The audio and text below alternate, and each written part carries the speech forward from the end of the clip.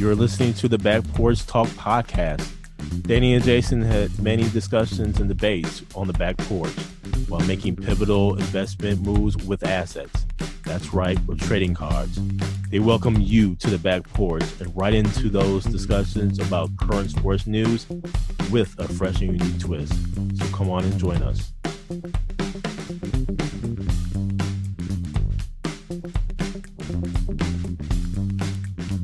Welcome to the Back Porch Talk podcast. I'm your co-host, Jason. Co-host, Danny.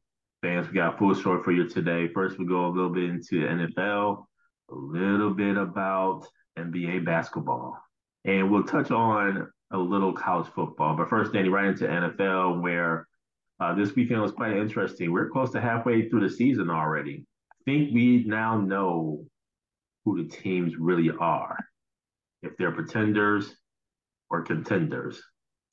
And Danny, let me just say that the Green Bay Packers are pretenders. They lose another one, 24-10 against rival division opponent Minnesota Vikings in Lambeau Field. The Packers are now 2-5 for the season, 1-2 at home. Unfortunately, Kirk Cousins is lost to a right Achilles tear.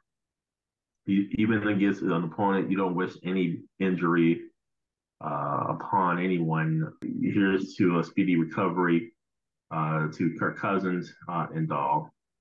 Jordan Love goes for 24-41, 229 yards, one touchdown, one pick. This offense is atrocious, Danny. 10 points. I can't remember, man. The first half woes continues.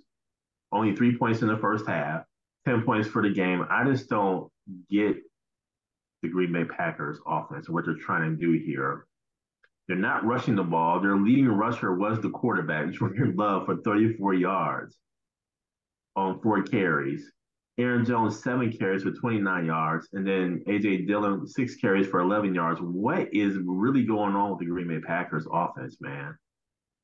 And I think it starts with that O-line, but man, this offense is terrible. And I just don't see the Packers turning this around in time to actually go for a playoff run here, a playoff push. They've already had their bye week. You would have hoped that they would have cleaned things up then, but man, this team looks terrible. Danny, what says you about this NFL weekend? Thing with Jordan Love, man, he just can't connect on his throws downfield. And I don't know if he's not setting his feet or is he rushing or whatever the case may be, if he's seeing ghosts kind of thing because of the offensive line. But there are a couple throws yesterday that he missed. He had Dobbs on a couple that he just overthrew him or just missed them. So the Atlanta Falcons front, we took that L this week against the Tennessee Titans, and Will Levis –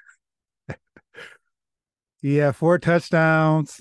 Ultimately, Desmond Ridder was replaced at halftime. They're calling it he was in concussion protocol. So Taylor Heineke came in the game. But I don't know if I'm reading the tea leaves, man, Desmond Ridder wasn't hitting on anything. And watching the game, they're just flat. But the defense didn't help him either. D-Hop had 3 touchdowns. He hadn't scored a touchdown in I don't know how long. There were just all kinds of things that happened. The Titans haven't had this many points in I don't know how long. Guess what? They scored 28 on us. We still had a chance to win at the end. And on third down, Taylor Heineke scrambles. It's 3rd and 4. He gets 3 yards, man. You got to die for that 1 yard. So we have 4th and 1, and we throw it to Van Jefferson, and he just dropped it right in his hand. In our division, this is a pivotal point because we're still technically in first place, but we're not there. Grady Jarrett tore his ACL yesterday, so that's huge. So there's just a lot going on. Swirling, curious with the trade deadline being tomorrow, if any moves are made. But with the offense doing what it did and ultimately coming back with the defense, that secondary was terrible. I don't know what the safeties were doing in this game. But D-Hop had a career game on us, and it was just a disappointing loss to lose to Will Levis in his first game as a quarterback in the NFL. And now, Danny, on to college football. and where I need to highlight the SWAC East Division champions, that being my Florida A&M University Rattlers. As this past weekend was homecoming, played Prairie View A&M.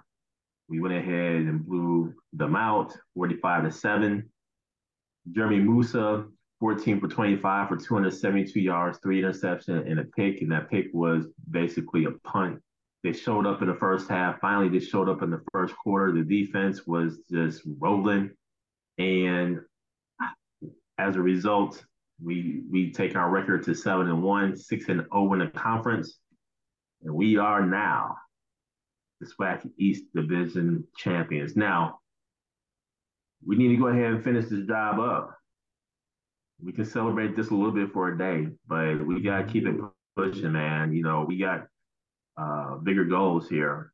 And so, with that, we are fighting to host the SWAC championship in Tallahassee at Bragg Memorial Stadium on Ken Riley Field. And we also look to be a part of the Celebration Bowl. But first, one step at a time. We got the SWAC East. Now we have to go ahead and do what we need to do to host the SWAC championship game. That's my college football highlight, Danny. What say you? Yeah, Jay, y'all, your defense stepped up, man. Held Prairie View A&M to 7 points, picked the quarterback off 3 times, and yeah, they're on lockdown mode. And that was one of those statement games they needed. Mm-hmm, They've been doing it, and then it kind of got inconsistent a little bit. mm-hmm, mm-hmm. So this was a statement game for them, and now you're at a crucial point in the season where you don't want to have a slip up in these last couple games. So congratulations to FAMU. And now, like you said, now it's bigger goals in mind and see what they can do and see if they can continue on from the defensive end. I think it's the defensive end. If they can hold it down, that'll give the offense confidence to do what they need to do. Now, Danny, on to a little NBA basketball. And let me just say this. This has been frustrating already. We're only 2 games in to the season. And I don't know what the hell going on with Milwaukee Bucks, man. First game, okay, we understand that it was Dame's first game, first home game, and we really thought, okay, he came out, did his 39, cool, okay. And then we go into the second game in Milwaukee at home against an 0-2 Atlanta Hawks team who is trying to find themselves, especially in the backcourt. Mhm. And the Hawks come in and just relays us, man, 127-110. Chris Middleton did not play in the front end of a back to back, looks to play tonight Mhm. against the Miami Heat in Milwaukee. But let's just say Jay Crowder, he starts, only scores 2 points, 1 for 4 from the field, 0 for 3 from 3 point land. Giannis does his Giannis things, 26 points. Impressively, he finally goes 8 for 10 from the free throw line. No, we're monitoring that most definitely. Mhm. And Brooke Lopez, 13 points.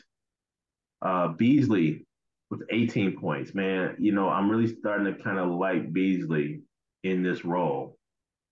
So Damian Lillard only scores 6 points, 2 for 12, 2 for 8 from 3 point land. You mean tell me he didn't even make a 2 pointer?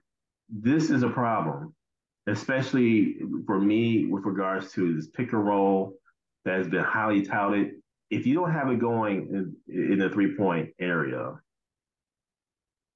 I mean, you go to 2 point 2 pointer, man. Yeah. You try to do something there, man. I mean, I just don't get it. So I think there's an issue there. But not only that, he wasn't aggressive. Mhm. He didn't even go to the free throw line. So I really think they're still trying to figure it out. But come on, man, you didn't have training camp, coach, you could have installed some pick and roll plays, man. I mean, come on. But defensively, there's an issue here for the Atlanta Hawks to score 127 points. So I don't know if they're going right at Dame. I need to honestly take a look at some things here. Mm-hmm. But the bench, Bochan with 8 points, Portis with 12 points. I just think that we um, need to kind of put the pieces together here and go from there, man. Let's say you, Danny, about this game in the NBA. Jason, I think this was kind of a carryover from the Philadelphia game where they did win at the end, but they just got stagnant in that second half Mm-hmm. where the offense, it didn't seem like it was an offense. It was Mm-hmm. just cats coming up and shooting willy nilly, and they got the benefit of the doubt because Joel Embiid was off in that second half. Last night, man, it was, I don't know if it was the weather. I don't know what happened, but you can't lose that game at home like that to a team, like you said, that's starting off slow as well. But guess what? The Atlanta Hawks shot over 40% from the 3 point line. What the Sixers do? Shot over 40% from the 3 point line. So that's already a problem on the defensive side of the ball that, Mm-hmm. and we'll see again tonight. You know, Miami likes to chuck it up from three. Mm-hmm. Tyler Hero and, the crew. And if you're going to be doing that, some adjustments need to be made ASAP Mm-hmm. because you're going to be on the wrong side of some games quickly. But then, too, I think they're just trying to find themselves. And like I said, I don't know what the offense, what the scheme is, but it doesn't look like it's there yet. And I don't know if it's because Middleton's kind of in and out and, with other players being in and having to step into that role, that's kind of throwing things off. But I don't know, man. It is early. Mm-hmm. I'll say that. So I'll give them the benefit of the doubt. But last night was just lackluster at best. That they were just getting destroyed from the rip. Yeah. And they just couldn't get anything going in that second half either to actually make it a game. Hey, let me ask you this, Danny. At what point, what's the number of games that we give new coaching staff, and players, new team players? I mean, I'm willing to give them 10, 15 games. I Maybe say 20, Jay. say 20. Golly, man. The only reason I say that is I'm using the Heatles as the template Mm-hmm. because when they started off, they're eight. And I'm not saying the Bucks are the Heatles with Mm-hmm. LeBron, Dwayne Wade, and Chris Bosh, but they got a nice nucleus of stars that need to come together because Dame has to find his way, and Dame should be attacking the rim. I don't know what the heck that Come was on. last night. Exactly.